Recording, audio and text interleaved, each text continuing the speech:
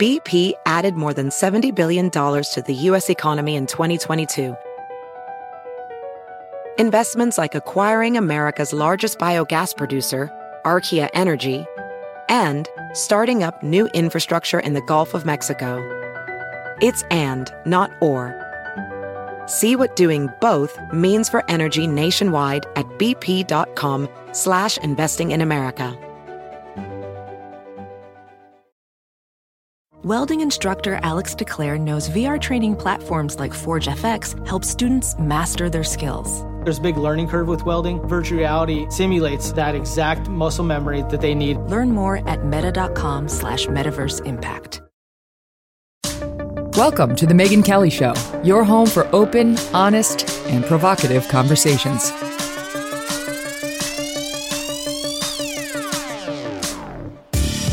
Hey everyone, I'm Megyn Kelly. Welcome to The Megyn Kelly Show. Very busy news day as we learn new details about the shooter in Nashville and the heroism of the adults involved. We will also get to the absolutely disgusting displays of anger being lobbed at conservatives and Christians in the wake of this attack, the victims of the attack. On a lighter note, in our second hour, I have been waiting to take a deep dive into this Gwyneth Paltrow trial. We're going to do that. I'm sorry. I've been watching it every day after the show. I can't get enough of it. There's no one to root for. No one. I'll tell you why. I'll play you all the fun sound bites and we'll have a great legal panel. So we need to laugh a little, and this is just the key to doing that. We'll go there in just a bit. But first, we're going to talk about the state of our nation. It really does feel like we're at some sort of crossroads right now. And one of our favorite guests is back to discuss it all. He lives just minutes away from the scene of the Nashville shooting. And wow, does he have some thoughts on this and a number of other topics in the news. Joining me now, Jason Whitlock, host of The Blaze TV's Fearless with Jason Whitlock. He's also a columnist with The Blaze. Jason, welcome back to the show. Great to have you. Thank you for having me, Megan. It's always good to be here. I'm sorry to hear that you live nearby the shooting. I mean, that just brings a next level of trauma for anybody nearby it. And I saw your tweet the other day saying, say a prayer for our friends at the Daily Wire who are under attack right now by NBC News, a contributor there, blaming them in the wake of this shooting because it was the way you're supposed to say it is a biological female who went trans man who committed the shooting. And they're just jumping. It wasn't just this NBC guy. Many in the media just jumped right to, oh, then this person's anger that caused her to shoot children must be attributable to guys like Matt Walsh of the Daily Wire. Therefore, it's their fault. So I agreed. I appreciated your tweet and agreed with it fully. Well, I think the work that Matt Walsh has been doing, starting with What is a Woman, has been very important work, defending a fundamental truth and defending women just in general. And so I think what Matt has been doing, he's been very courageous. And I've always felt that he did this knowing that he was going to face some severe blowback, pushback, and threats and potentially violence. And so, after thinking about the families involved here that did suffer these consequences, I started thinking about Matt Walsh and Ben Shapiro and Michael Knowles and everybody over at the Daily Wire, because, here in Nashville, this is kind of turning into the headquarters or ground zero of a culture war that is centered around gender dysphoria, gender identity, the LGBTQ issues. And I think because of the work that I do, it's ground zero for the discussion about race and how race is being used to silence people and silence the truth and promote a lot of this gender ideology stuff that's becoming pervasive. And so I've always known that Matt was taking a real risk. And then when you see this type of violence directed at Christians, directed at believers, and perpetrated by someone who clearly had some gender dysphoria and some mental health issues that American culture has seemingly chosen we're going to treat with surgeries and not with therapy and spirituality, and we're just going to chemically castrate people and remove parts. And Matt, the Daily Wire crew, those of us that are Christian believers, we stand against that, and there's going to be real blowback for that. It's absolutely absurd. They're acting like a trans person got killed by a transphobic person. That's what they're acting like. That's not what happened.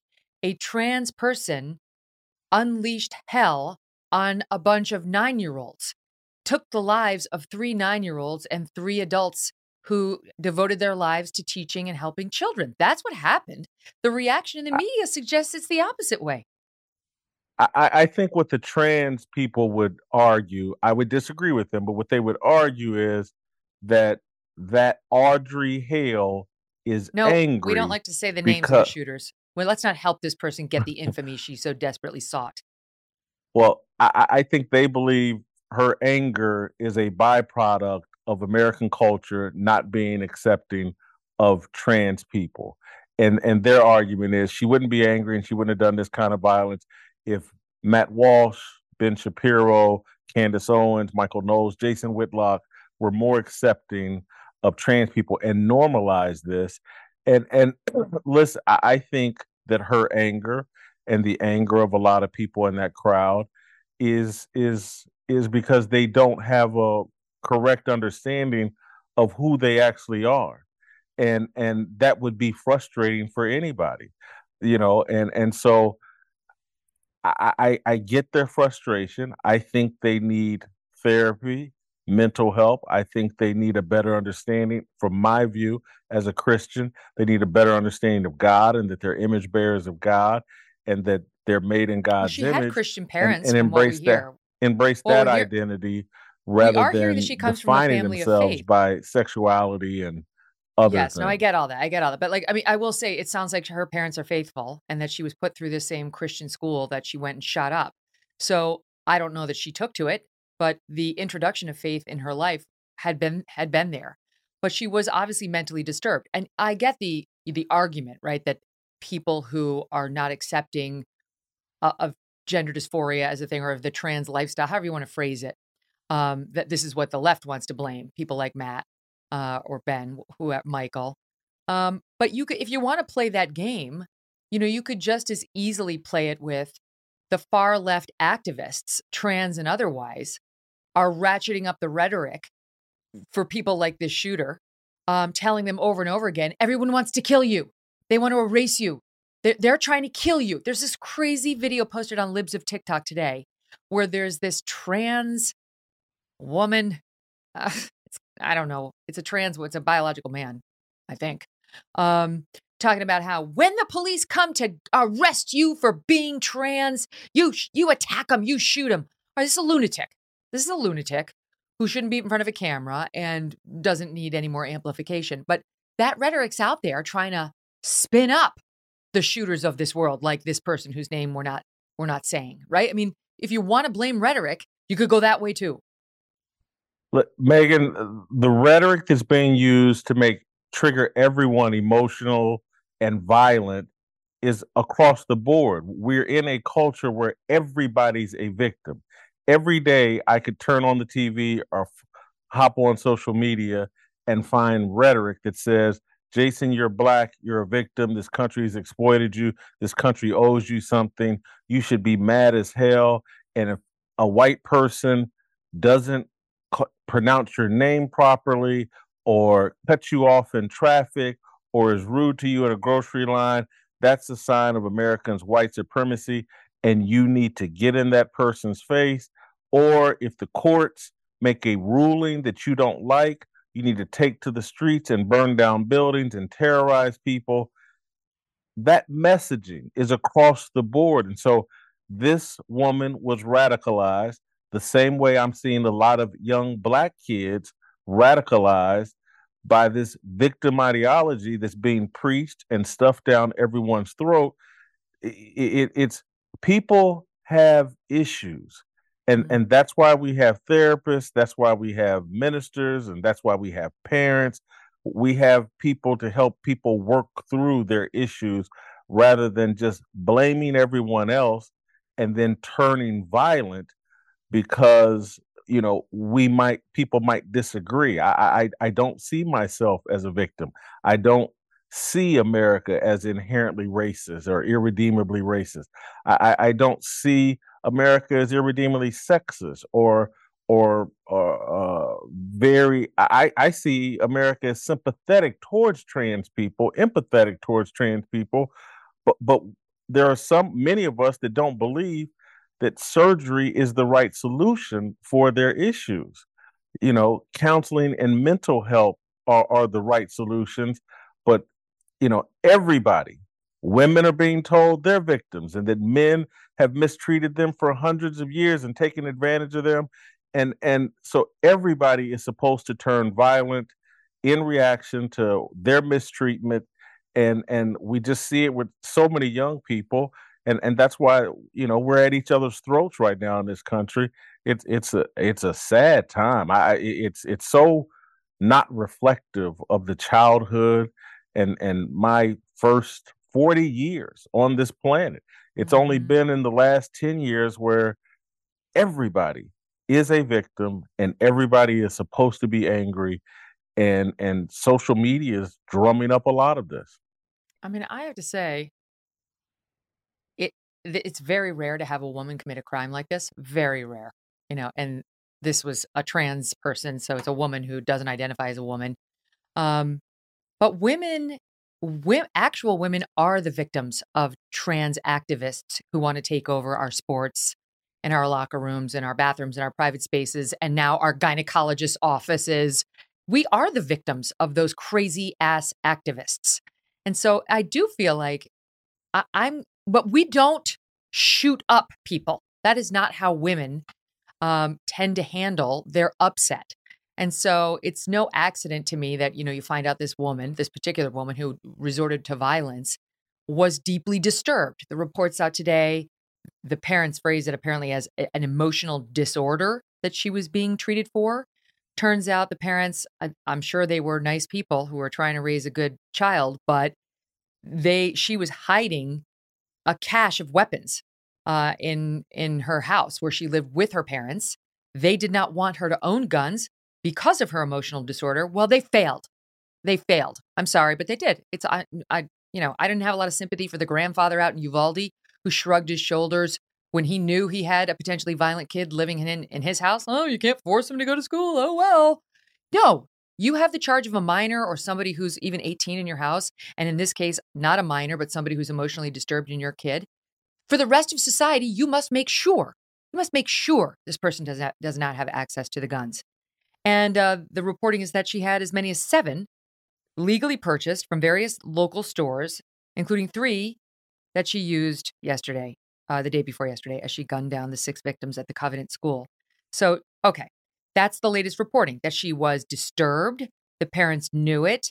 They didn't want her to have the guns, but she had the guns. And on top of that, Jason, the reporting today is that they told police, this is from the Daily Mail, I believe, the parents told police she had a red bag when she was leaving the house ahead of the shooting. They asked her what was in the bag, but ultimately dismissed it, thinking she did not own any weapons. Now, that in and of itself is suspicious, too. What? Who stops the person on the way out of the house and says, "What's in your bag?" I believe they must have had reason to believe there was something unsafe in there. I'm not blaming this on the parents, but let's face it, parents who look the other way when they have an emotionally disturbed child are part of the problem on these mass shootings. Listen, parents and the destruction of family are certainly at the root of a lot of the chaos we have going on in America. I am sympathetic towards these parents, though, because I don't believe I don't think corporate media is allowing us to deal with the fact that Black Lives Matter, a lot of these LGBTQ, transgender movements, these are terrorist groups that are radicalizing young people. I saw a comment, I think, that Candace Owens captured, where the mother, I think, had said, my child was pretty normal until she went off to college. And again, these college campuses are radicalizing our kids and teaching them hate. and teaching them to adopt a victim mentality that says the world owes them something and that the world is completely unfair to them.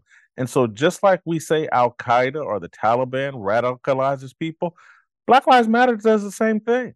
Much of this trans movement does the exact same thing. They radicalize and program these young people to turn violent and to turn very hateful towards this country, towards Christians, towards traditional thought, towards conservatives. It's we're all young people in particular are vulnerable to this, and it's a lot of it is over social media. And so I do, Megan, I'm gonna disagree. I feel sympathy, and I'm sure these parents aren't blameless. No one is, but I feel sympathetic for them. I say it all the time. I don't have kids. I feel sympathy for you as a parent. Like, it's so much harder than when we were growing up. I've been talking about this for years. How much harder it is for a parent's voice to be heard and to have a voice of authority inside a home. When I grew up, Megan, there was one record player in the house, maybe one TV, and my mom could be in her bedroom and know exactly what I was doing in the living room Same. just by sound. And she would shout out, Jason, get out of that refrigerator. Get out the kitchen. Quit doing that. Leave your brother alone. And now kids got headphones on. They're off in their own little worlds, on their cell phones, on their iPads, in their rooms, listening to God knows what.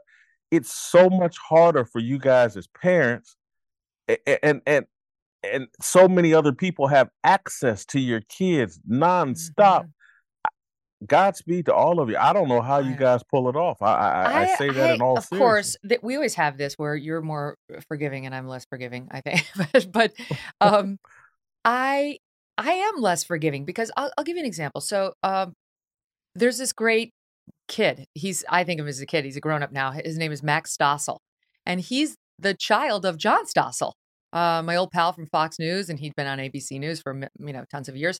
And a great guy. He's been on the show, and we're friends with the family.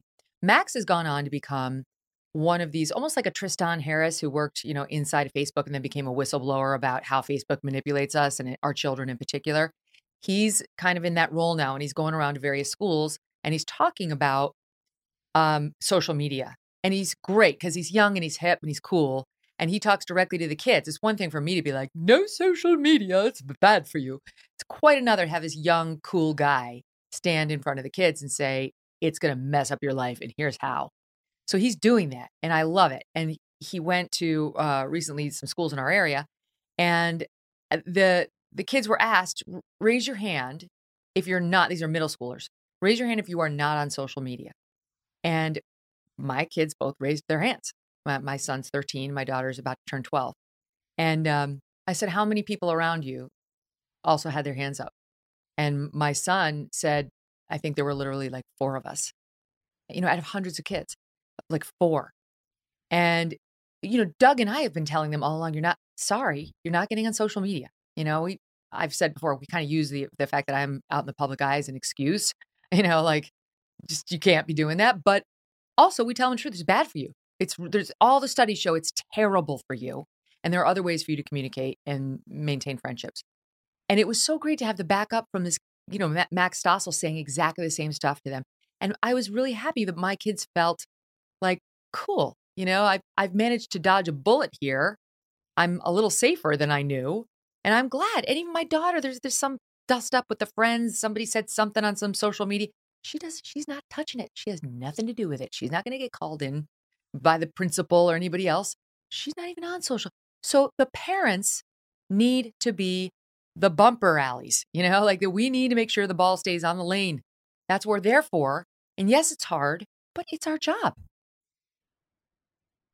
It is your job, but I just, technology is turning out to be the ruination of this country. I just believe that. And it's because it's so vindictive and so mean-spirited. And so I mean, look, I'm hate to drive us a different direction, but it's just on my mind.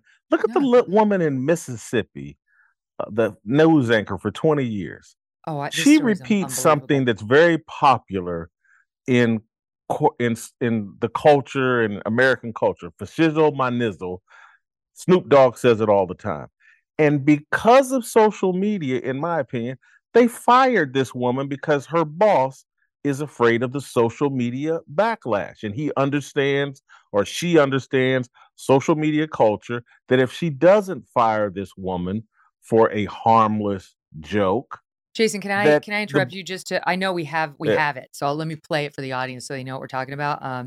This is WLBT, the NBC affiliate in Jackson, Mississippi. They were having an on-air discussion about Snoop Dogg wines, and a colleague joked about the news anchor and meteorologist Barbie Bassett getting a tattoo of the rapper like Martha Stewart did in a recent commercial, and then she responded, as you just said. Here is that exchange. He ought to have a collaboration with Julie. No telling what Snoop Dogg and Julie Leavenway could come up with. I think that'd be pretty cool. Before we know it, she'd have a Snoop Dogg tattoo on her shoulder. For shizzle, my nizzle. I'm telling you. Julie, what you think about that? She says. So that's the exchange that now has this anchor off the air, off the website. They haven't officially said she's fired, but she appears to be fired. When they take you off the website, you're a goner. So go ahead. Well, so the Julie who's off camera is more social media savvy than the anchor, and that's why Julie goes, the black guy standing on the other side, he's more socially aware. That's why he put his head down and said, oh no, social media is going to come for this woman, and she's going to possibly lose her job or be embarrassed. And so this is how social media has normalized. In a normal society, before social media had taken over, people would have laughed at this woman, given her a hard time. Oh, you shouldn't have said that. And that would have been it. But social media has trained us to believe, oh my God, she's done something that's going to cost her job. I better not participate. And so their reaction makes it even worse. This is the damage that social media has done to our engagement and communication with each other. It's weaponized everything and turned us all against each other. I know I'm beating a horse that we've somewhat covered, and it's my pet project trying to get people to understand what social media has done to us. And we've all turned guns on each other at any time. We're all just content, and how can we exploit each other's content for our own purposes? And to sit here and see this, 55-year-old woman that meant no harm, that's put together a great TV career, she's ruined over a harmless joke, and over a word that I'm sure she didn't really even know what it meant. But even if she did, pop culture has normalized. It's in every rap song. Okay, but can I just say, just to bring the audience up to speed, he did Super Bowl. I think a lot of us did not realize that you can't say even that N-word. I guess I won't repeat it. I did not understand that this Nizzle is another form of the N-word. And it's a Snoop Dogg thing. And even shizzle is supposed to be like another word for shit. See, I'm reining in the swearing, Mom. So I guarantee you this woman had no idea she was saying a substitute word for the N-word. But, even if she didn't know, as you probably saw, there's a push right now to not even let a phrase coined by a Black person ever come out of a white person's mouth. You can't, the CNN article, right? You can't use a Black person in a meme. Digital blackface, yeah. Right, digital blackface, and this is sort of a form. So, I mean, I don't know why that she's off the way. It could be because of the digital blackface thing. It could be because of the end thing, which I'm sure she didn't know. But I mean, whatever it is, the standards are so all over the place. And now you have a lot of people in the Black community, even on the left, like Whoopi Goldberg, attacking this decision by this news organization, saying this is ridiculous. Listen, Megan, I know you were born in the 1990s, but I was born in 1967. And Babe, I've 70. lived long enough. I've 70. lived long enough, Megan, to remember a time when people could say inappropriate things, slightly and unintentionally, no harm, and everybody would just let it go and just move on and acknowledge no one was harmed. It was No, awesome. and America does not promise you that your feelings will never get hurt, that no one will ever say anything that makes you uncomfortable or slightly offended. Social media has recalibrated everything, that people are running around pretending like, well, America hasn't lived up to its promise. If I hear anything that I disagree with or slightly makes me uncomfortable, that's what America owes me. That's a joke. I don't want to live in that America. I don't. Who wants to be that careful? Who wants to? Maybe I'll say this, and I'll probably get in trouble for it. If I were a white person, I would be afraid to engage with black people. I would be, because you just never know what will come out of your mouth that will trigger them or trigger us. And you don't know. Am I talking to Jason Whitlock, who I can talk to like a friend? It's woke people. Or am I talking to someone who's waiting to take me down to build up their own career? But don't you think it's not black people? It's woke people. I don't like to talk to woke people. So I would have no fears about, I mean, a black woke person, yes. A white woke person, yes. You'd have to be very careful if you didn't want to offend. I mean, I think you're past that point and so am I. But yeah, that's like, it's these wokesters who are telling black people they're victims, they need to be offended, and telling, women and telling trans people, that they're the ones with the messaging that we're victims. But I feel like their messaging is failing. It hasn't failed, but it's not as strong as it was even 2 years ago. I feel like we're starting to see some promise in the fight against the woke. I think that's true as long as Joe Biden is in office, and once he's out of office, they'll just drum up all the same they'll find a new George Floyd, and everybody will be back on television pretending like George Floyd didn't resist arrest, or whoever this is isn't resisting arrest, and that the cops should just run around and beg people, hey, would you put these handcuffs on yourself, please? That should be the standard, and we should once now that Trump's not in office, they're playing a little bit nicer, but it's going to, regardless, once they're out of office, once they're out of power, or if they ever do get out of power, the way they can control elections, but it's going to go back to the way that it is. I'm not, and look, maybe I'm being too cynical and too negative, but I don't see it going the other direction. We had a nice little moment with Elon Musk taking over Twitter. That has helped.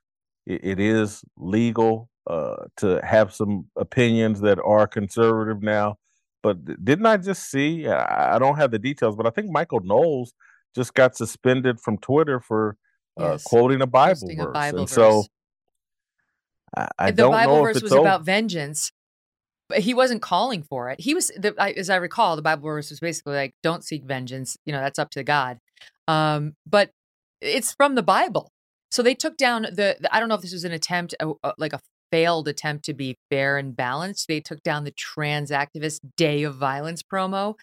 And this was not the conservative equivalent of that. I think somebody got confused. But you're right. Elon Musk is making a difference. Just yesterday, we talked about the story on how, NPR last week had tweeted out in response to this world organization saying we're not going to let trans women compete against actual women, biological women in track and field. They tweeted out the article tisking the decision, saying, despite the fact that there is very little evidence showing that males have a physical advantage over females when it comes to sports.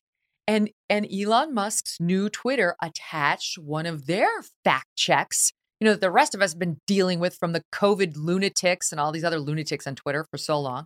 Now it's going the other way. And they attached a fact check with all the studies saying, you're a dumbass, NPR. Yes, there are many studies to prove what we already know. All already know. This is so simple. It's not just about men being on average taller and stronger, but just let's deal with this fact. A woman competing in sports has to train while on her menstrual cycle, has to sometimes compete while on her menstrual cycle. Leah Bill Thomas, the Ivy League swimmer, Has he ever trained while on his menstrual cycle? Has he Right. ever competed while on his menstrual cycle? I've never had a menstrual cycle, but I would imagine it's harder to train and compete while on a menstrual cycle than when you're not on a menstrual cycle. How can you tell? How can you tell me there's no advantage? Especially in the pool. Anywhere. If playing football or running track or whatever, if you're on the cross country team and you have to deal with a menstrual cycle and the other person never does, that's an advantage. Yeah. No, you're right. There's all sorts of issues. I mean, from bloating to breast pain to, just feeling uncomfortable. And some women have endometriosis. There's all sorts of things that can cause a lot of pain down south in Rio and all over our bodies. It's part of the joy of womanhood. Overall, still take it rather than leave it. But yeah, there's issues, no question. And you're right. That's on top of the fact that our femurs aren't as long and our bones aren't as strong and our muscles aren't as strong, and not to even touch on the testosterone, which, doesn't reduce all What the happens to a advantages. woman with her hormones when she takes birth control pills? And Leah Bill Thomas never takes birth control pills. How about the old thing about the baby? How about the fact that some athletes get pregnant and have to deal with that too? Leah Bill is never going to have to worry about that. Yes. Leah Bill. I'm sorry, but I'm actually growing to kind of loathe Leah Thomas. All the stuff I've heard about this person suggests this is an arrogant, self-centered, nasty person who couldn't win as a man, decided to change over to women's sports. From the look of what I read online, it's because Leah gets off sexually on dressing as a woman. I don't know that that's gender dysphoria. A lot of our top trans activists who are reasonable have been saying that's not trans. That's a sexual fetish. And then they stuck him in the pool with all the actual women where he won, of course, their medals. So I don't have a lot of tolerance for Leah. Something about Leah reminds me of the typical man, or the kind of, when I was young, the kind of stupid, perverted thoughts you'd have as a young man. Like, hey, I get to go into a locker room and get naked around a bunch of really in shape, attractive women while I'm competing. That'd be fun. I would have enjoyed that at 21, 22. It's not, I think it's what gets him off, according to the tweets that someone named Leah Thomas, and the Daily Wire took a deep dive on this, is liking all over online posts. It's about, he gets off on dressing as a woman. It's himself in the women's clothing that gets him off. So they put this, I guess, sexually aroused person in with female athletes who are just there to win, to compete and win, suffering from none of those other challenges that we just went through. And then they're like, oh, it's amazing. He won. And ESPN wants to celebrate Leah Bill during Women's History Month. Just the final salt in the wounds for people like Riley Gaines. Megan, I'm not, you've got kids. I don't know if you have a daughter, but again, if you're a parent, is this the world you want to leave your kids? That they got to compete potentially against men, that they have to shower as young women with guys that they don't know and don't have an interest in, and guys that claim they want to be a woman but want to keep their bat and balls, get to run wild and get trophies and get celebrated. This guy's a fraud, and you're not wrong for disliking him. He's a narcissist. He's fraud. He's a coward. He doesn't want to compete. He tried competing against men and wasn't good enough, and then said, I'm going to go get my rocks off and go shower with women and compete and get attention and become a celebrity on this gimmick. And it's and I'm jumping around, but our values have changed so much. I know Tucker was talking about this last night, and we talked about it last week, I think, on our show. That they've got, the Pew Research has done something about how much our values have changed and how much more we value money than we used to, and how much less we value religion than we used to, how much less we value family than we used to. Patriotism. Our values have changed. We value attention. It's the greatest thing on the world. This is the selfie, narcissistic generation. We're all caught up in it. All of us. This dopamine that comes from social media and comes from just getting attention by any means necessary. China's laughing at us while we're doing all these TikTok dances and trying to get people to, hey, look at me. We're not building better human beings. We're not building a better society, and we've adopted values that just don't lead to long-term success. China doesn't even allow its Chinese children to go on the Chinese equivalent of TikTok during the day. You're limited, I think, to like 40 minutes or something. I heard one social media expert say they got our kids all hooked on candy. They give their kids broccoli, and we just eat it up, and say we don't pay any attention to that. Too much candy can cause disease. Too much candy can cause obesity. Too much candy can cause you to get a little fuzzy in the head, not do as well on your exams. It's not really good for you in any way. Broccoli, on the other hand, is a cruciferous vegetable. It can prevent cancer. It's really good for you. Makes your hair nicer, your skin, right? And we just keep shoving in the almond joys. Like, oh, what could possibly go wrong?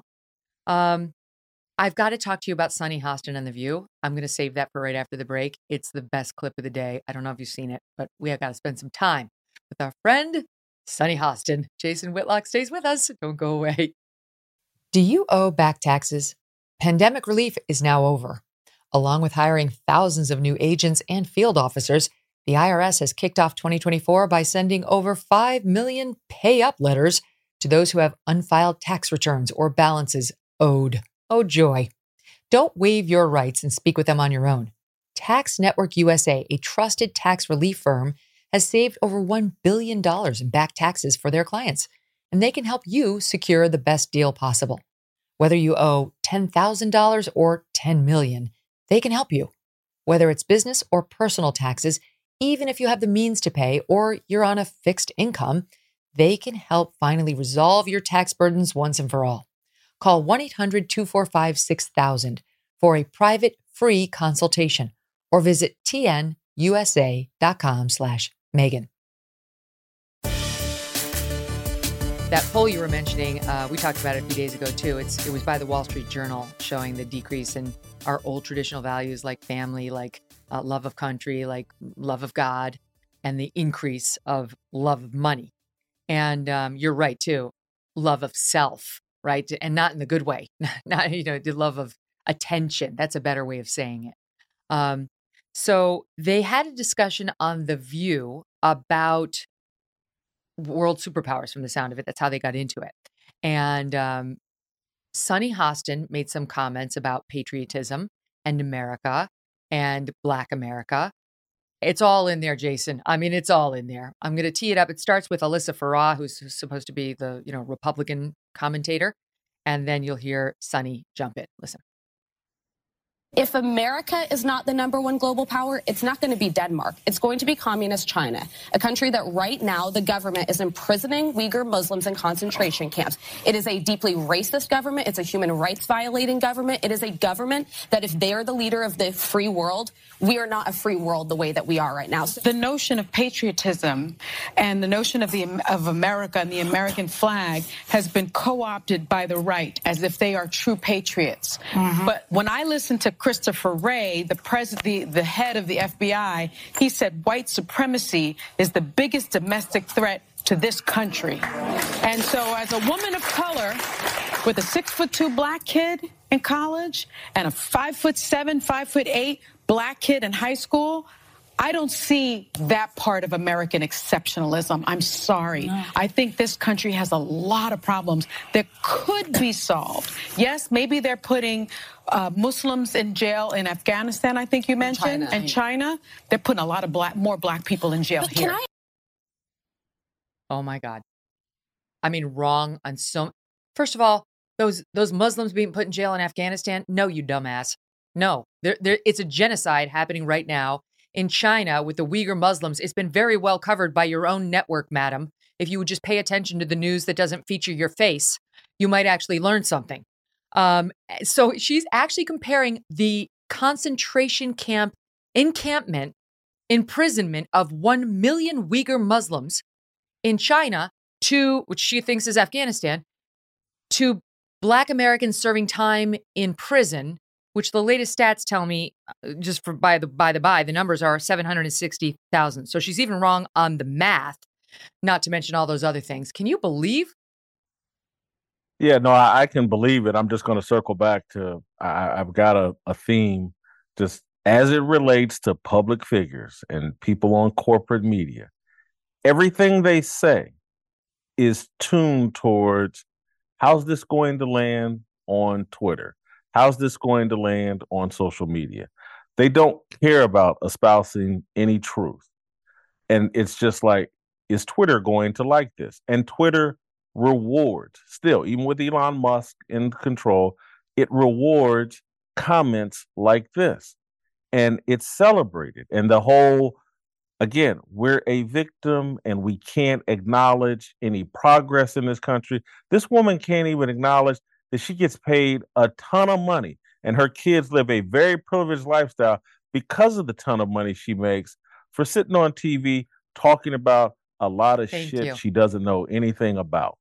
And I apologize for cursing. I'm trying to do less of it, and I do less of it, but the woman has triggered me because she's an idiot. She's preaching to kids a victim mentality that produces negative consequences.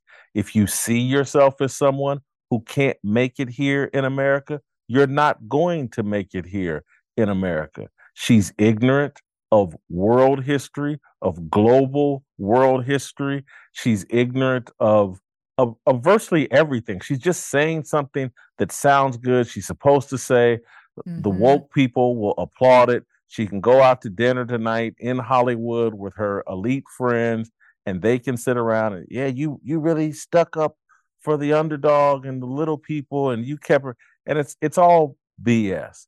It's just her trying to say something that she thinks will be popular, will trend over Twitter, get her back in the news cycle. She doesn't even believe it.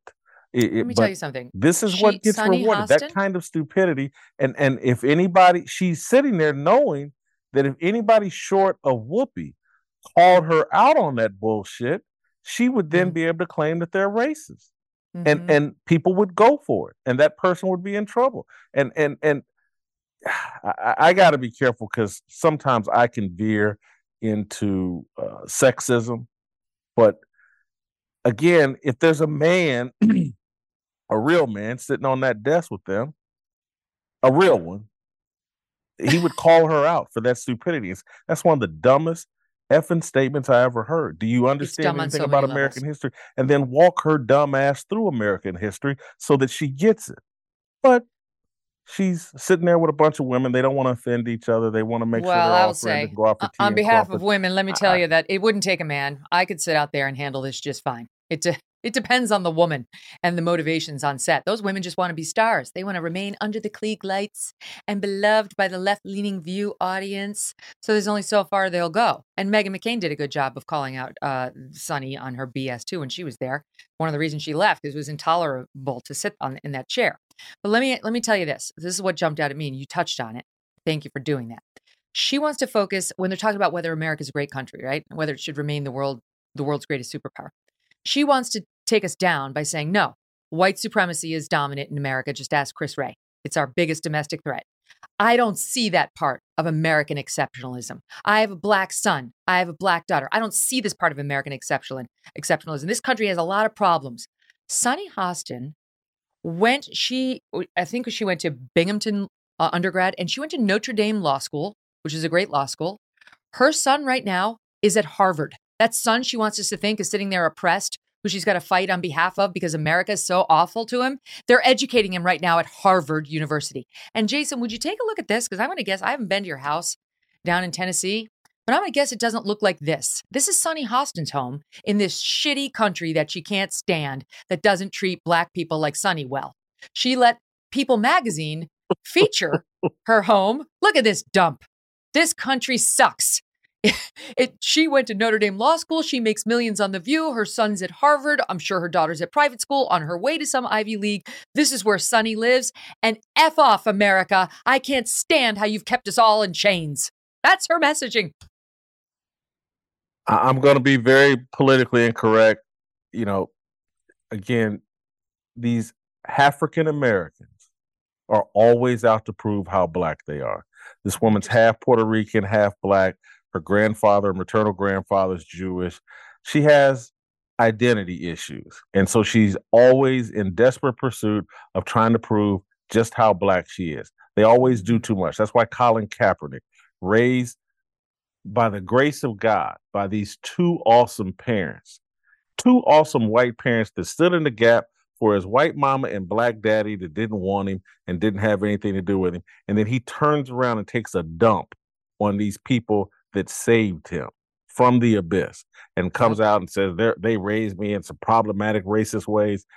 It's the African American that is constantly trying to prove how black they are, and they're idiots and need to be told to sit down and go somewhere and mind their own business. Either they're not representing the actual thoughts, conditions, concerns of black people. They're out trying to work out their identity issues and have their black moment.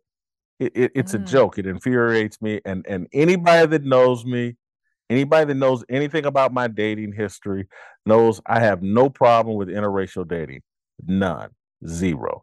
I don't have that kind of bigotry problem.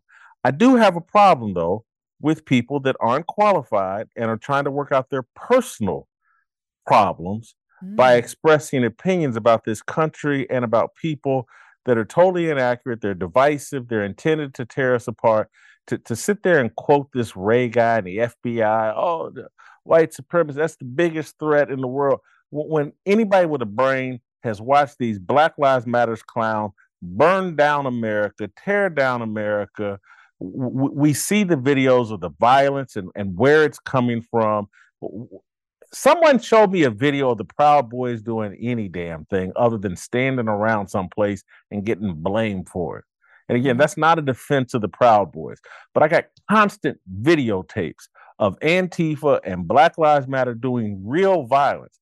And Christopher Wray and Joe Biden and none of these lying idiots have the balls to stand up and call out the left-wing violence and the left-wing racism that is destroying this country.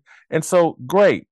Sonny Halston can repeat some Democratic talking point that's been fed to her by the FBI and Joe Biden, but she don't know what she's talking about. I know. I was thinking about it yesterday when we saw those cops go into that school.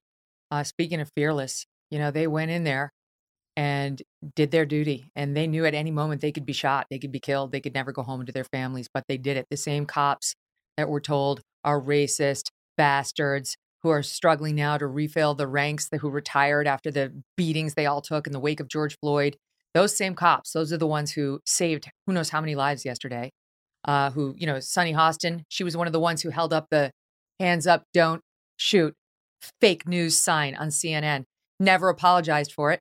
Where's her mea culpa? She just wants to say she's America's smartest commentator. Guess what? The facts show us otherwise. It's Jason Whitlock. All right. Speaking of Jason and what he's got going on, I want to tell you before we end, he is hosting the Fearless Army Roll Call Conference on April 15th in Nashville, encouraging men to put on the full armor of God and to reaffirm America's core values. Give me one line on that, Jason. Who are you looking for? What are you looking to do? Well, I'm looking to inspire men to bear witness to the power, grace, and mercy of Jesus Christ. Bearing witness requires courage, not perfection. I'm a very flawed person, as you just heard me talk. And if you've heard me talk about my past and the struggles I've had, I'm a flawed person. But I'm not going to allow my sin to silence me from a truth that America needs to hear and needs to adhere to and obey. And we need to legalize the truth again so we can move this country forward. And I love for me, all foundational truth begins in the Bible. I love that you said I'm not going to allow my sin to silence me. Good, something to meditate on. Thank you, my friend. Great to see you. Thank you. Do you owe back taxes? Pandemic relief is now over. Along with hiring thousands of new agents and field officers, the IRS has kicked off 2024 by sending over 5 million pay-up letters to those who have unfiled tax returns or balances owed. Oh, joy. Don't waive your rights and speak with them on your own. Tax Network USA, a trusted tax relief firm, has saved over $1 billion in back taxes for their clients, and they can help you secure the best deal possible. Whether you owe $10,000 or $10 million, they can help you. Whether it's business or personal taxes, even if you have the means to pay or you're on a fixed income, they can help finally resolve your tax burdens once and for all. Call 1-800-245-6000 for a private free consultation or visit tnusa.com/Megan. The trial of actress and entrepreneur Gwyneth Paltrow continues this week over a 2016 ski crash at Deer Valley Resort in Utah. I was just there 3 weeks ago. A retired optometrist is suing Paltrow over the crash, claiming that she crashed into him and that he was the downhill skier when she did it, alleging that he sustained a brain injury, 4 broken ribs, and emotional distress. He was seeking $3 million originally. The court threw out part of his claim, and now it's down to $300,000 in damages. Paltrow claims she was the downhill skier, and she was the one who was hit from behind by Sanderson and sustained a full body blow. That was his fault. She is countersuing for $1 in damages and the repayment of her legal fees. The celebrity trial has brought no shortage of interesting moments from the cast of characters involved. It's amazing. It's so good in so many weird ways, including, of course, Gwyneth Paltrow herself. Here to discuss it is correspondent and law and crime host Angenette Levy, who's been covering the trial for our pals over at Law and Crime. Angenette, great to have you on. Well, thanks for having me, Megan. I appreciate it. All right. So are you as glued to this at night as I am? I don't remember, like since Johnny Depp, I don't remember like just typing in Gwyneth Paltrow trial. And I don't care who the witness is, I'll watch it. It doesn't have to be her. Whatever, she's interesting too. But are you into this or what? I think that I want the camera to be on her more so I can see more of the facial expressions, the pout, like when she doesn't get something, when she doesn't feel like she's getting her way, or, just the attorneys, the lead attorney, Kristen, for the defense last weekend or last Friday when Gwyneth was on the stand. I was amazed and amused at the discussion about high heels and liking the high heels and, oh my gosh, you're 5'10", I'm 5'5", but I have to wear 4-inch heels. It's a little bit absurd, but amusing at the same time. And there's a certain bit of stagecraft. I think everybody involved in this trial gets the stagecraft aspect of this. So it's hard to turn away from. That lawyer you just mentioned is the star of the whole show. I personally think she's absolutely terrible, but that's what I love about her. I can't get enough of her. I would never hire this person. What is she going to say next? What kind of amazing, crazy thing is going to come out of her mouth next? I know. I would never hire her, but I would never hire Gwyneth's lawyer either, who I've got to tell you, like 100%, I'll play the clip in a minute, reminds me of the stuttering lawyer in My Cousin Vinny. Remember that guy? Cannot look at him. That's a good comparison. Yeah. The first day I thought to myself, could this guy be any more rude? I mean, you're supposed to kind of want the jury to maybe relate to you, but you're the meanest guy I think I've ever met. Yes, honestly. And the way he's got some hideous cold and like he is snotting all over the microphone, all over the lectern, all over his papers and sometimes he does have his tissue. Sometimes he doesn't. If he doesn't have his tissue, he just uses his finger to get the snot coming out of his nose, which is also something the stuttering guy in My Cousin Vinny did. I got a lot of thoughts on this whole thing, Angenette. But before we get to the fun, let's talk about the substance of the trial. So I outlined the dueling claims in the intro. It really is a he said, she said. And let me just ask you this as a procedural matter before we get started. Do you know why Gwyneth Paltrow was one of the first people to testify? And she appeared to me to be testifying as part of the plaintiff's case, as opposed to waiting until it was her chance to present her defense, which would be the normal time you'd call her. I am unsure of that. And I found that to be very odd that the plaintiff called her during his case. And obviously that is allowed in this type of trial in Utah. But I found it to be very odd because maybe they're trying to show, oh, look, here she is. She's a celebrity. She wants to get out of this. And then they have Terry Sanderson, the plaintiff, maybe come up later in the game to show, oh, look, she's not going to accept any responsibility for this at all. And then they put him up as the older, elderly gentleman, 76 years old, who suffered all of these grave injuries and a TBI and things of that nature. And it's really impacted his life. So I'm wondering if there was a strategy, a strategic decision here. You've got all of the daughters coming up, the ex-girlfriend first before them.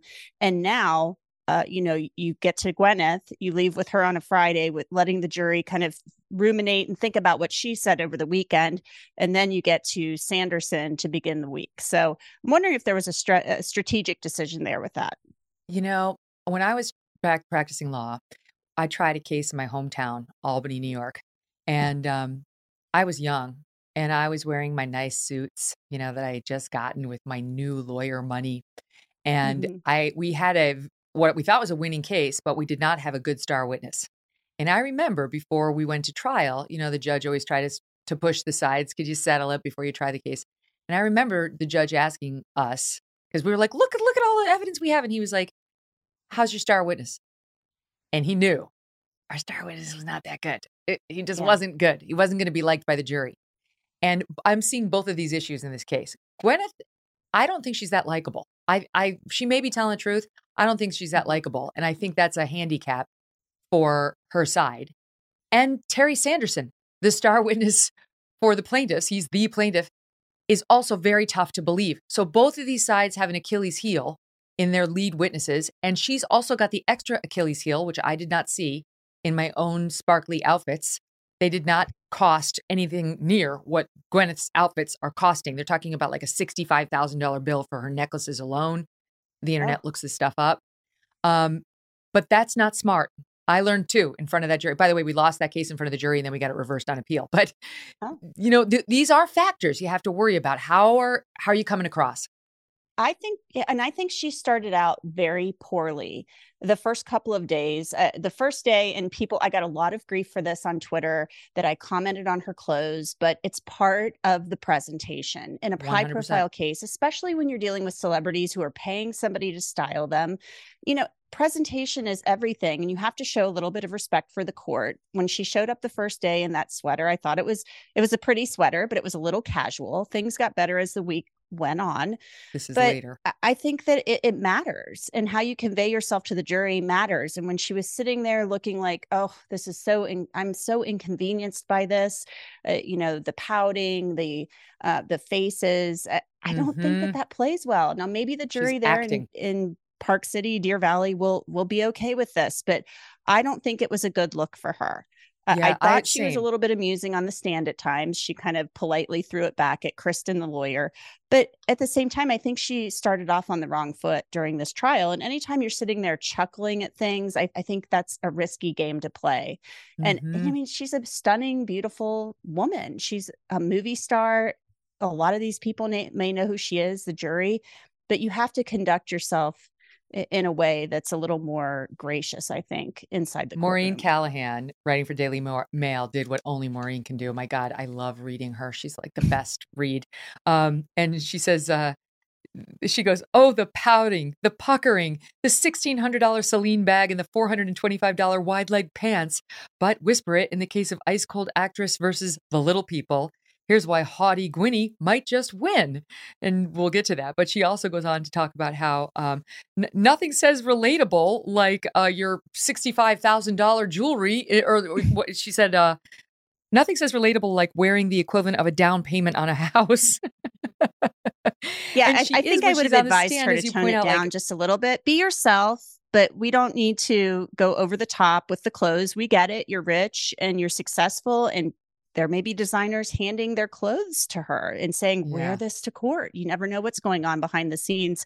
But I think you do have to, be cognizant of these things. I mean, I remember, somebody mentioned this during the Depp Heard trial. I thought some of Johnny Depp's suits were just meh. I kind of said that on Twitter.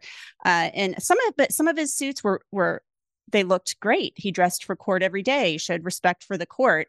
And I thought Amber's outfits, I think she could have used a little bit of help. Like the Colonel Sanders outfit was not flattering. So I think when you're saying to your audience, to your jury, and they are your audience, that I am not at fault here. I didn't do anything wrong. I'm being magnanimous and trying to make a point by just asking for $1 plus my legal fees. I'm not countersuing this gentleman for an outrageous amount of money other than my legal fees. You have to keep in mind that how you act and how you dress matters. But maybe the jurors expect this. Oh, she's a celebrity. She's going to be dressed to the nines and wearing very expensive jewelry and clothing. I don't know. You're right, though, because the part of what was distracting to me when she was on the stand was I'll see if my Botox allows me to do it, but with the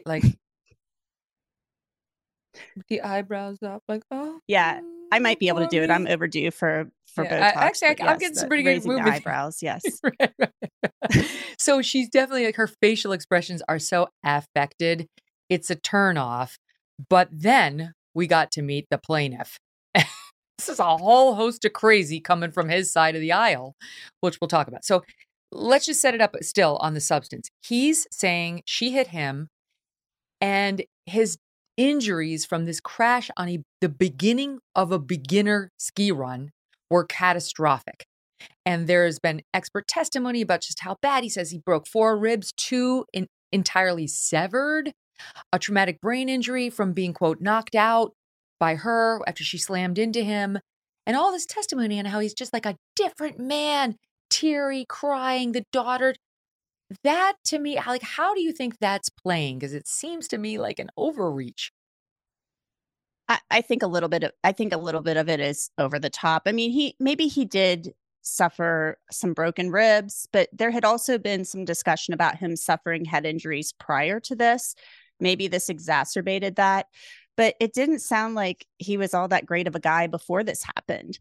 It didn't sound like he and his daughters had this fabulous relationship. I mean, maybe he's just kind of a grumbly, disgruntled guy, generally speaking.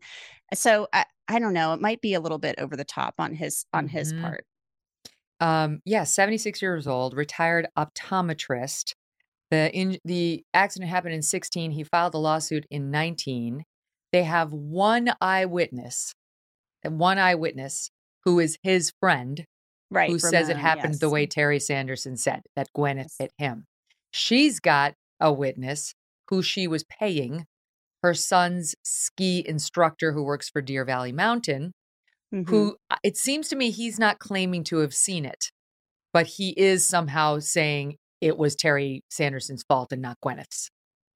And that's what he made it kind of sound like it was indeed Terry Sanderson's fault, even though he didn't directly see it. He came upon this after the fact.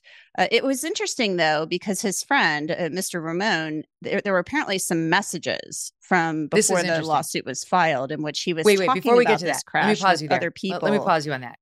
Wait. Let me just pause you there because this is a great piece of the story. So just first set up what Ramon, Terry's friend, said that was helpful to Terry, and then tell us a little bit about how the cross of this eyewitness, the only guy to see the crash, went.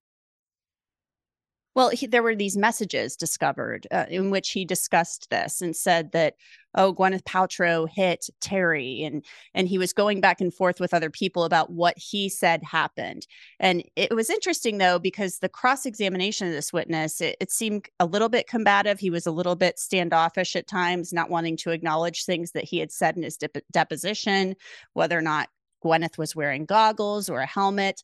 If she's wearing goggles and a helmet and you're so many feet away and, everybody's dressed similarly, how are you going to know who hit who unless you really had your eyes on somebody? And these people could have collided and, tumbling around and everybody's entangled with one another. So they went through his deposition, point by point and kind of poked some holes in what he said. But these messages that came to light, I thought were pretty interesting because they were prior to the lawsuit being filed. And I guess you could say maybe he was in cahoots with his friend, who knows? But he was, saying things that were different on the stand than what he said in his deposition prior to the trial. So here he is. His name is Craig Ramon. This is Terry Sanderson, the plaintiff's friend and the only eyewitness to the crash in SOD 18. I looked over and then about, maybe 1 or 2 seconds, and then I heard the scream, and then I see this skier just slam into the back of Terry, and she just slammed him, and so Terry, she hits him right directly in the back. And so then his skis are like, when you're skiing like this. His skis actually, the tips go out like this, and he falls face down. So he's kind of spread eagle, and he goes face down, and Gwyneth's on the top of him, and they go down like this, and then Gwyneth hits him, and then bounces off and slides to the right about 5 or 10 feet. So that's the friend. And then on cross-examination, he was asked about what he said at his deposition, which didn't totally line up with his on-the-stand testimony, as you point out, saying, first of all, Gwyneth's lawyer points out, when I took your deposition, you claimed that Terry had his helmet on, but the person he collided with was not wearing a helmet. Didn't you tell me that the person, that she was not wearing a helmet? And Ramon said, I don't remember what she was wearing. Because it is somewhat implausible to think that Gwyneth Paltrow was on this mountain. It's me, Gwyneth Paltrow. Hey, everyone, here I am. Without her helmet and her goggles. She said she tries to like blend in with everybody else so she won't be recognized. Of course. And honestly, she was skiing. That's when you have your helmet. I mean, like, it's absurd to think that would be like a daredevil going down a slope of any kind without a helmet on. And she was kind of a beginner skier, too. So, I mean, there's just doesn't make sense that she wouldn't have had the helmet on. So it does suggest he was lying at the depot when he said, oh, I knew she hit him because I could see her. I could see the blonde hair and I knew she was the one. So they got him a bit on that on cross. It suggested he was a liar. They also got him to admit that Terry said that he was okay. That Terry, right after the accident, the victim, alleged victim, said he was okay. And the lawyer got up and said, didn't you say that? You said that 5 years ago when I took your deposition. And he responded, well, if I did, I probably didn't understand your question. I think you're taking this stuff out of context because I never said he was okay. But then this interesting twist happens that you talk about where there's some online app called the Meetup app where people chat. And Craig Ramon, that witness, was in there. And one of the viewers went in there and found an exchange by Craig that really helps Terry Sanderson. And it was well before Terry filed the lawsuit, Angenette. Right. Yes. Yes. And he was basically saying things, answering questions from people in this app about the accident prior to the suit being filed, as you said. And the things he said in there did make it sound like he was adamant in there that Gwyneth hit Terry and that he was hurt. So these did contradict, these did counter Gwyneth's claims that she was the one who was hit. So what is the truth? Is it the deposition? Is it the messages prior to the lawsuit being filed? Is it what he's saying on the stand? The truth shouldn't change. The truth should be the truth. So that those answers should be consistent. So do you have any back of the envelope guess on how this is going? Now, having watched the plaintiff took the stand, Gwyneth took the stand.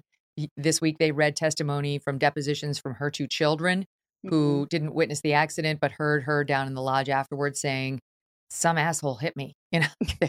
So even to her kids, she was maintaining the story of, I was the one who got hit. You know, both the plaintiff and the defendant are both kind of odd / unrelatable or unlikable. You know, how do you handicap this one so far? I don't know. It's hard for me to tell because there have been times where I thought Gwyneth was winning, but then you've got these other times where there seem to be things playing in Terry's favor. But part of me thinks, is Terry embellishing? Is there something more going on here? I know that, you know, they were saying from the get-go that Gwyneth was saying she was hit. Is it possible that they both think the other hit the other? I have no idea. I guess that's possible, but it just seems to me either one person is up the hill, one person's down. These things should not be that. There shouldn't be that much confusion over who was going down the hill, who was farther down, who had the right of way, who was supposed to yield. So I don't know. It could end up being a wash. I don't know, but by all accounts, it seems like the jury is kind of enthralled by this, and whether or not they are going to believe Gwyneth over Terry, we'll just have to wait and see. I don't think it was a good look for him to not be in the courtroom during a lot of the testimony. I guess he wanted his daughters to be able to speak freely and not feel pressured, but they're your daughters. They should be able to sit there and tell the story or what they experienced from their vantage point without feeling pressured by dad. So it just seemed like a very strange dynamic.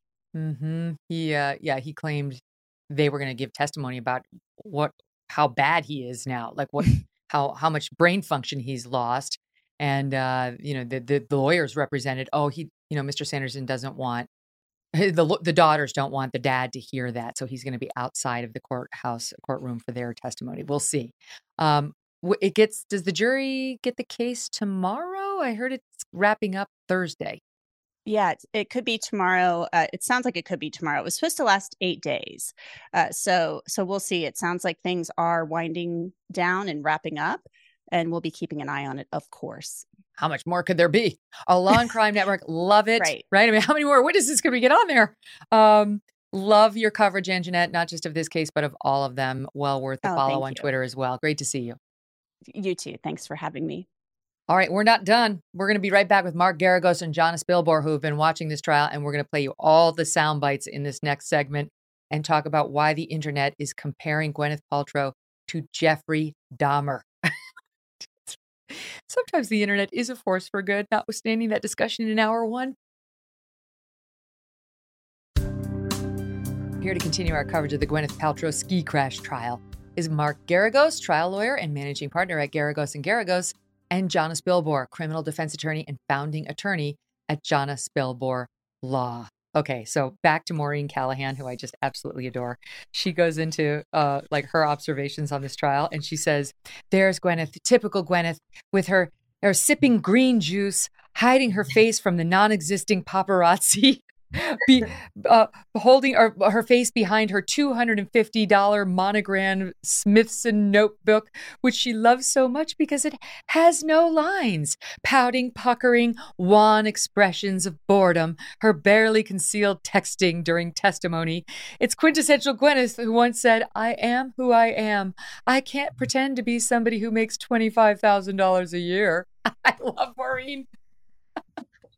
This is one of the reasons why most celebrities would not go to trial. The closer look we get at them, the less we tend to like them. And let's face it, we don't tend to be rooting for them going into it, do we, Mark?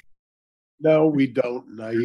You and I discussed before Depp and Heard that who wants to air that. I actually think in some ways Johnny came out of that much better than I ever expected. But this has been this. I was telling your producer, Megan, I'm more fascinated by this case than Depp and Heard for a variety of reasons. The lawyering in this case, nothing gets me more excited than watching the lawyering in this case. It's amazing. We've got to kick it off, guys, with the lawyer, Kristen Van Orman.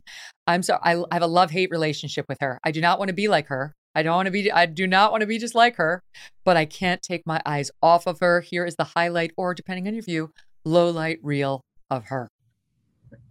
And I'm assuming, and you're under oath here, that you're a good tipper. Yes. Okay, fantastic. I wouldn't expect anything less. I'm a mom, right? I've got a couple kids, actually about your age, and one of them, not your age, your daughter's age. Sorry, I'm not that old. May I ask how tall you are? I'm just under 5'10". Okay, I am so jealous. I think I'm shrinking, though. You and me both. I have to wear 4-inch heels just to make it to 5'5". Well, so they're very nice. Well, thank you. We're about the same height, about 5'5", with heels. It's roughly. Oh, tell me I'm taller, please. I was yelling at him. Pretty loud, pretty forceful. I was pretty upset. Right? You're small but mighty. Actually, you're not that small. You were wearing goggles, a helmet. Yes. Okay, kind of looked like everybody else on the slope. That's always my intention. Okay. Probably had a better ski outfit, though, I bet. I still have the same one. Oh my God, Jonna, is it over? Did it stop? It's just... It's never going to be over. Never going to be over. This whole fangirl thing that she had going on is literally cringeworthy. And if I were her client, I'd be a little ticked off because the message that sends to the jury is, even I like her, and I have to cross-examine her because she did my client wrong. Like, it was just really, really horrible. And she was trying too hard. And I'm going to have nightmares about, that whole, when she made the comment about, "You're not that small." I just wish I could have got inside Gwyneth Paltrow's head at that very moment. It was, I had a hilarious, different interpretation of the It's so motivation interesting behind those to me, moments. Megan, because Mark, but let me tell you, I don't see her as trying to ingratiate herself with Gwyneth Paltrow. I think that's her. I'm just like you, members of the jury. I'm poor, not rich. I'm short, not tall. I don't have a fancy ski outfit. I recognize how unrelatable Gwyneth Paltrow is, and I'm just making a big joke out of it all that only we, the Utahns watching this, get. Well, so you took the thought right out of my head. I said what I was going to say is one of the reasons I don't do state court outside of California is because the peculiar culture is something you just can't tap into that quickly. And if this is effective in that Utah state court, then it proves my point, because this never is go. It's cringeworthy. Utah doesn't sound right. My viewers in Utah need to tell me how to say that. Utahnsian? I don't know how we refer to our friends in Utah. I know they're not all like this because I know a lot of folks who live there. So I think she is making a miscalculated attempt to ingratiate herself with the jury. I don't think it's going to play. But the lawyer representing Gwyneth Paltrow in his own way is equally annoying. So he's been kind of a jerk at various times. And he's also a little bit of a stutterer. Like, he doesn't have a stutterer. He just, he trips on his words a fair amount. And the thing that's driving me crazy is this massive head cold that he appears to have, where he is snotting all over every trial exhibit. His hands, he's got the tissue. He's shoving the tissue up his nostrils with every other question. Take a Sudafed, for the love of God. It's distracting. It's gross. He's really sticking it up the nostril. Here we got the highlight reel. And I'm sorry. Megan, has the thought, or Jonna, has the thought crossed your mind? Isn't this guy reminiscent of the public defender in My Cousin Vinny? Oh my God, I said that. Not only did I say that, I have it queued up for you, Mark Geragos. Here's the man. Here he is. Nobody told me, but January 4th of this year, my client did indeed visit the Sackasud's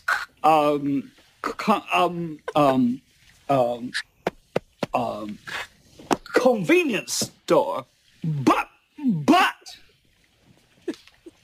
he didn't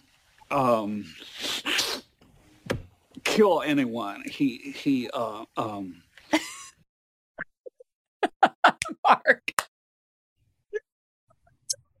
I cannot watch this without thinking of that scene, without thinking of the opening statement.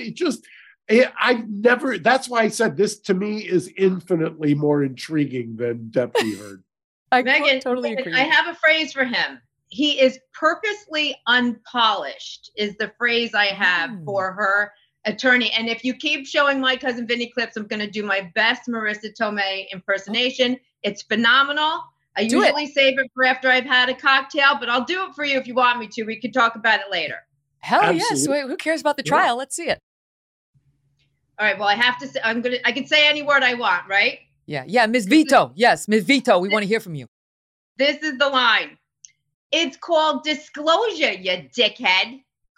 Not bad. Not bad. Very good. There's so many classic moments from that movie, right? When she's like, imagine you're a deer. The whole scene. In your fucking head. Sorry. Okay, that was an unnecessary swear. All right, so here's what Gwyneth Paltrow said happened to her. She claims she was the innocent victim, minding her own business, and what she thought was a perverted dude came from behind between her legs with his skis, and whammo, they're down in the snow. Watch. I was skiing and looking downhill as you do, and I was skied directly into by Mr. Sanderson. I didn't know if it was an intentional assault of a sexual nature. Right. Okay. Was he grinding and thrusting or something, or just the noises? What made you think it was a sexual assault? So that was a quick thought that went through my head when I was trying to reconcile what was happening. I was skiing and two skis came between my skis, forcing my legs apart, and then there was a body pressing against me, and there was a very strange grunting noise. So my brain was trying to make sense of what was happening. I thought, Is this a practical joke? Is someone like doing something perverted? This is really, really strange. My mind was going very, very quickly, and I was trying to ascertain what was happening. He was still on the ground, right? Yes. When you said, "What are you doing?" Yes. Okay. Like, why did you do that? Yes. And he said, "I think you skied into me." Yes. And that's when you were furious and said, "You skied directly into my effing back at the top of your lungs." Yes, I did. Okay. I apologize for my bad language. After you were screaming to him, isn't that when Mr. Sanderson said, "I'm sorry, I'm sorry"? That I thought it was very minor on the day. And you didn't stick around long enough to find that out. I stuck around long enough for him to say he was okay, to stand up, that he told Mr. Christensen he was okay. All right. So before we play the plaintiffs, what did you make of her, Mark? I made that I'm going to make a bold prediction on your show that this is the subject. That clip will be the subject of a Saturday Night Live skit this week. I have no doubt, because the amount of comedic material that was just there. And by the way, can you imagine, Megan, go back to when you were trying cases. Most of the judges I know would have gone ballistic on me if I had even tried any of this stuff. Mm-hmm. Well, I mean, there was the one moment where the woman cross-examining her, who we talked about, the lawyer, tried to get Gwyneth to come down off the stand and do a reenactment with the lawyer on whose legs went into who. She was going to, I guess, come from behind and like do the grunting. I have no idea. Thank God there was an objection which was sustained. No one needed to see that. All right. So that was fine. That was her. I mean, I will say I didn't like her little Jonna, like, "I'm sorry, forgive me for swearing," like, oh, come on. Right. She's so fake. Yeah, that was a little fake. I also thought it was odd. I mean, she lost some points with me because I can think of a lot of situations where she might feel that somebody was sexually assaulting her, but going, I don't know, 20 miles an hour down a ski slope, really, that just didn't add up for me. Like, it's more plausible that you're just going to bump into somebody and fall down. It's not plausible that somebody's going to come at you 20 miles an hour and try to cop a feel. So that didn't make any sense. That's such a good point. Why didn't I think of that before this moment? I mean, one time I was in Italy, there was a guy jerking off on a bike as he went by me. That was actually that was impressive. It was nimble. It was nimble. So, but like on a ski mountain in your gear, you're right. That's an extreme. Fell flat on me when she said that. This is why you're a brilliant lawyer, because you think of you get the really sensible takes on things. All right, so let's wait no longer. Here's Terry Sanderson, the plaintiff in this case, trying to reenact what he says happened in his eyes. This is SOT 14. There was nothing in front of me. And so I came around that corner, and it takes my breath away to think this is hard, because I don't like going through this scene. I just remember everything was great, and then I heard something I've never heard at a ski resort, and that was a blood-curdling scream. Just, I can't do it. It was, and then, boom. And it was like somebody was out of control and gonna hit a tree and was gonna die. And that's what I had until I was hit. I got hit in my back so hard, and I'm right at my shoulder blades, and it felt like, and was perfectly centered, and the fists and the poles were right there at the bottom of my shoulder blades. Serious smack. Never been hit that hard, and I'm flying. I'm absolutely flying. Now, you're not airborne. Well, all I saw was a whole lot of snow, and I didn't see the sky, but I was flying in that sense. Did the person who struck you land on top of you? I wouldn't know that. I absolutely would not know that. I was just surprised. I had no upper body strength enough to be able to catch myself. I had no idea. Do you remember hitting your head on the ground? No, that part, nope, that's all gone. Okay. Before we react to that, I'm just going to give you a flavor of how cross-examination went, because we cannot discuss Terry without discussing moments like this one. SOT 16. Do you recall saying that you agreed that saying I'm famous was a crazy thing to say? Agree? Absolutely, it's not me. I don't buy into that. But it was you, right? Just to be clear. When you say it wasn't me, it was in fact you. It's the other personality that's inhabiting my body right now. And you blame Gwyneth Paltrow for that? Yes. No question. Who would like to start on that one?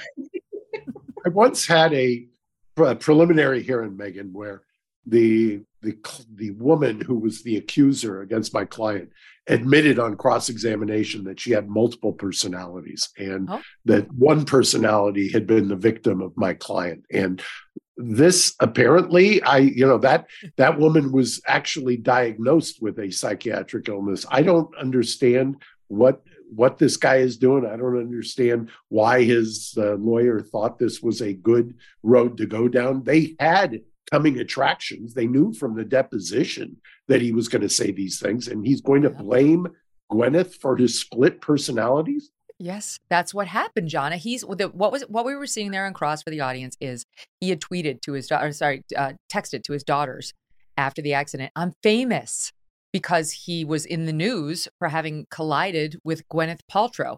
And there was testimony by one of his daughters that he'd been Googling himself and kind of getting off on seeing his name out there linked to Gwyneth as like, I'm a star.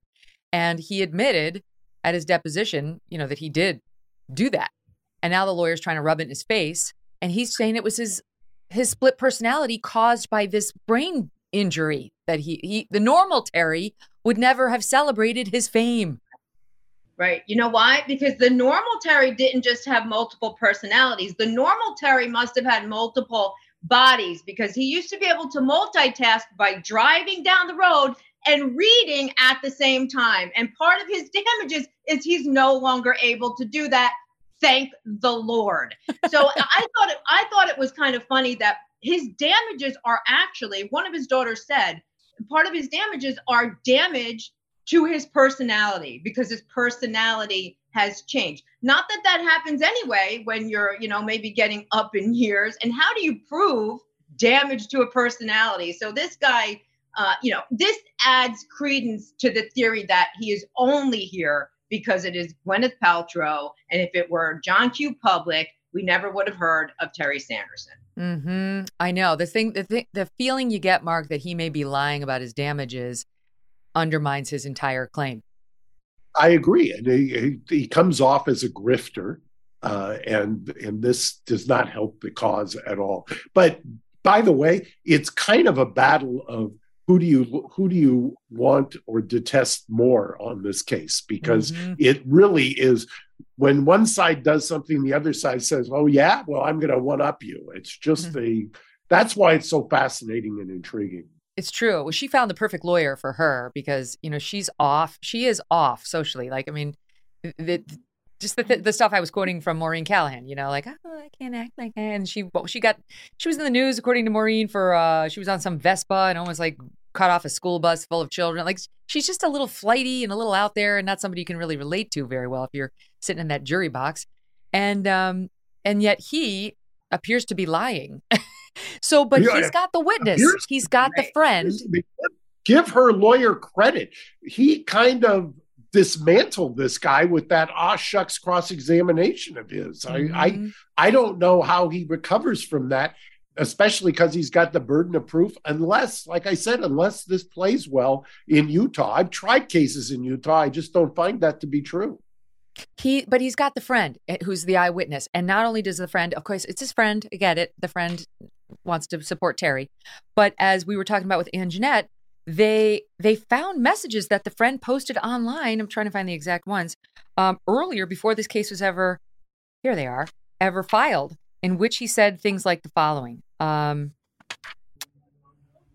She took her plane out of Millionaire Airport. What makes me mad is Gwyneth took out Terry and then took off. Another one reads, Terry was not doing the man thing. He had a bad hit to the head. You do not get taken down the hill by ski patrol if you were hit on the ass. He's saying like he didn't just stand up and say he's fine. He might have said in the moment that I'm okay, but the way the witness testified about it, it was just like oh yeah, I'm okay. You know, like he didn't know what had happened to him yet. And then he writes on, what you did not see was Terry was knocked out cold. I did see the hit. Terry did not know his name. I asked him and he did not know. And goes on to say, you're trying to make light of it. You guys didn't see what I did see. So that's pretty helpful. How do you get around that, Jonna, as Gwyneth's lawyer? I'll tell you how. First of all, Gwyneth Paltrow is the size of a straw. These two collided. She basically hurt her knee and had to go get a massage. He's claiming traumatic brain injury. That doesn't add up, Megan. Now, granted, I know sometimes you could have a car accident, right? That's a slow-moving car accident. One person can get very hurt, the other person doesn't. But when you're person to person like that, it just doesn't make sense for him to be that injured. And don't forget, her camp brought in some experts, and I think there was an expert on the stand earlier today talking about examining his brain scans, and his brain was the same as now as it was before the ski accident. So the science isn't on his side. Let's put it that way.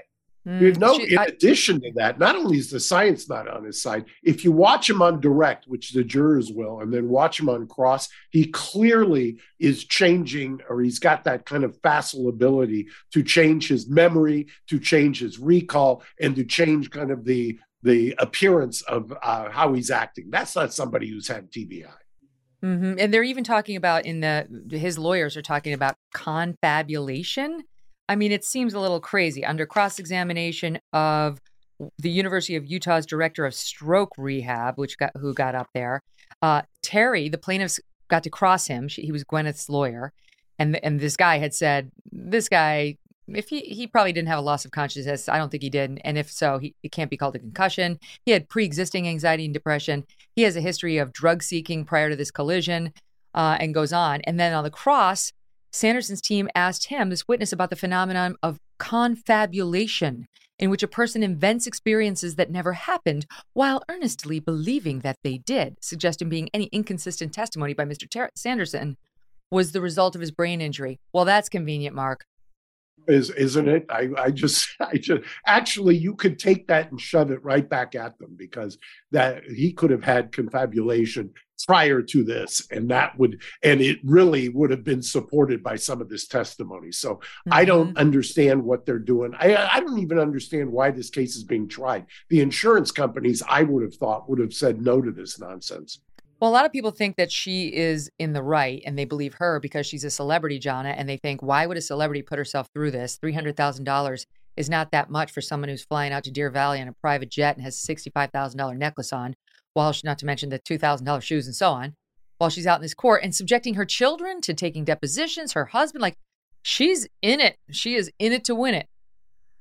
I thought the same thing. And similar to what you said, Mark, like, why didn't this settle? And the only thing I can think of is one of them had to be unreasonable, right? So either her camp said, we're not even going to pay nuisance value to make this go away, or the other side said, we're not going to settle for nuisance value. And I'm more inclined to think, because of the celebrity factor, it would be, the plaintiff side claiming, I might as well go all the way. I got nothing to lose. I get to spend, 5 days sitting next to Gwyneth Paltrow in a courtroom while she looks like she'd rather be eating ground glass. And that's going to be my claim to fame. Not ground glass. You're so right. There was a judge here in LA who once said, he was head of the mediation practice in LA Superior Court, and he once said that a trial is basically to determine who the asshole is. And that's so many choices. Fits right in with your theory. So Gwyneth, we've talked a little bit about her fashion. She made news at the top of the trial, which was my favorite news of the week, I have to say, where she wore these glasses, which I love when the internet does this. Somebody remembers what this look reminds them of, and they're spot on. What it reminded them of was serial killer and cannibal Jeffrey Dahmer. It's spot on. The two of them, we got to do the side by side where you can see them together. It was perfection. I absolutely loved it. I think that was a mistake with those glasses and that look. But Jonna, one of the reasons why people don't like Gwyneth and why it wasn't cut glass she was thinking about eating, making those faces, it was her normal diet of bone broth, is because of sound bites like this, which hit the internet just last week, her sharing her wellness routine on the Art of Being Well podcast. Listen to this. What's your wellness routine look like now? I eat dinner early in the evening. I do a nice intermittent fast. I usually eat something about 12. And in the morning, I'll have some things that won't spike my blood sugar, right? So I have coffee, but I really like soup for lunch. I have bone broth for lunch a lot of the days. Try to do 1 hour of movement. So I'll either take a walk or I'll do Pilates or I'll do my Tracy Anderson. And then I get in the sauna. I dry brush and I get in the sauna. So I do my infrared sauna for 30 minutes. And then for dinner, I try to eat, according to paleo. So lots of vegetables. It's really important for me to support my detox. It's like looking in the mirror. No, isn't that your routine? Yeah. I do that. I do that every day when I'm not nursing a hangover. She's just so, think about it. She created a candle that she said was vagina scented. Okay. So why should we really want to emulate her daily routine? It's like, I get up every morning, I do a little yoga, then I eat air, then I do some more yoga, then I dry brush and I get a massage. How nice of you. Some of us have to work. That's all I got to say about that. Did I smell my vagina?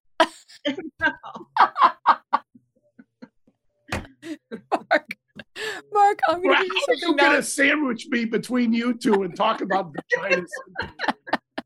We'll send you the candle. I can send you the candle.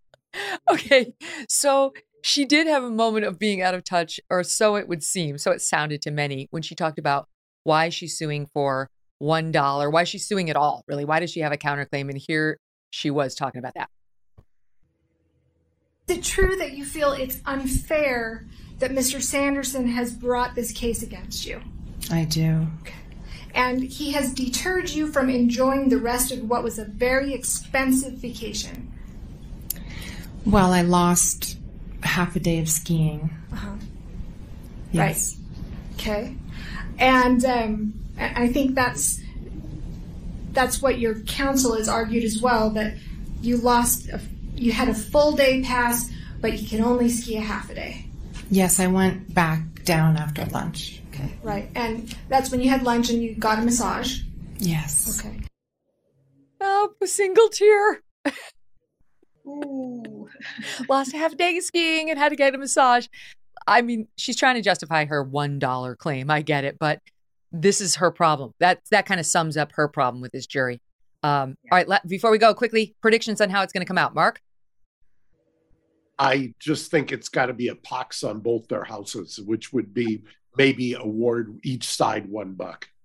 He wins, but not much money. Jonna, what do you think? I think it's going to be a wash. Yeah, I think they're going to not believe either one of them, and it's going to be a wash. I think he wins, but they give him almost nothing. I don't know. I'm not sure he's going to win. He's been such a hot mess, but she's also not likable. So she could definitely walk away with a victory. It's not one of those cases where I feel like, 100% it's going to go this way or the other. But I just feel like there's zero chance he's getting $300,000. Oh, anyway, love it. We'll update you on it. And thanks for all the laughs, guys. See ya. Thank you. Thanks to you, the audience as well. We're going to be back tomorrow. With some dying to do this case. Family annihilators. Murdoch, the Chris Watts case, and this other case that I've been obsessed with. I'm going to walk you through all of it. That's tomorrow. Thanks for listening to The Megyn Kelly Show. No BS, no agenda, and no fear.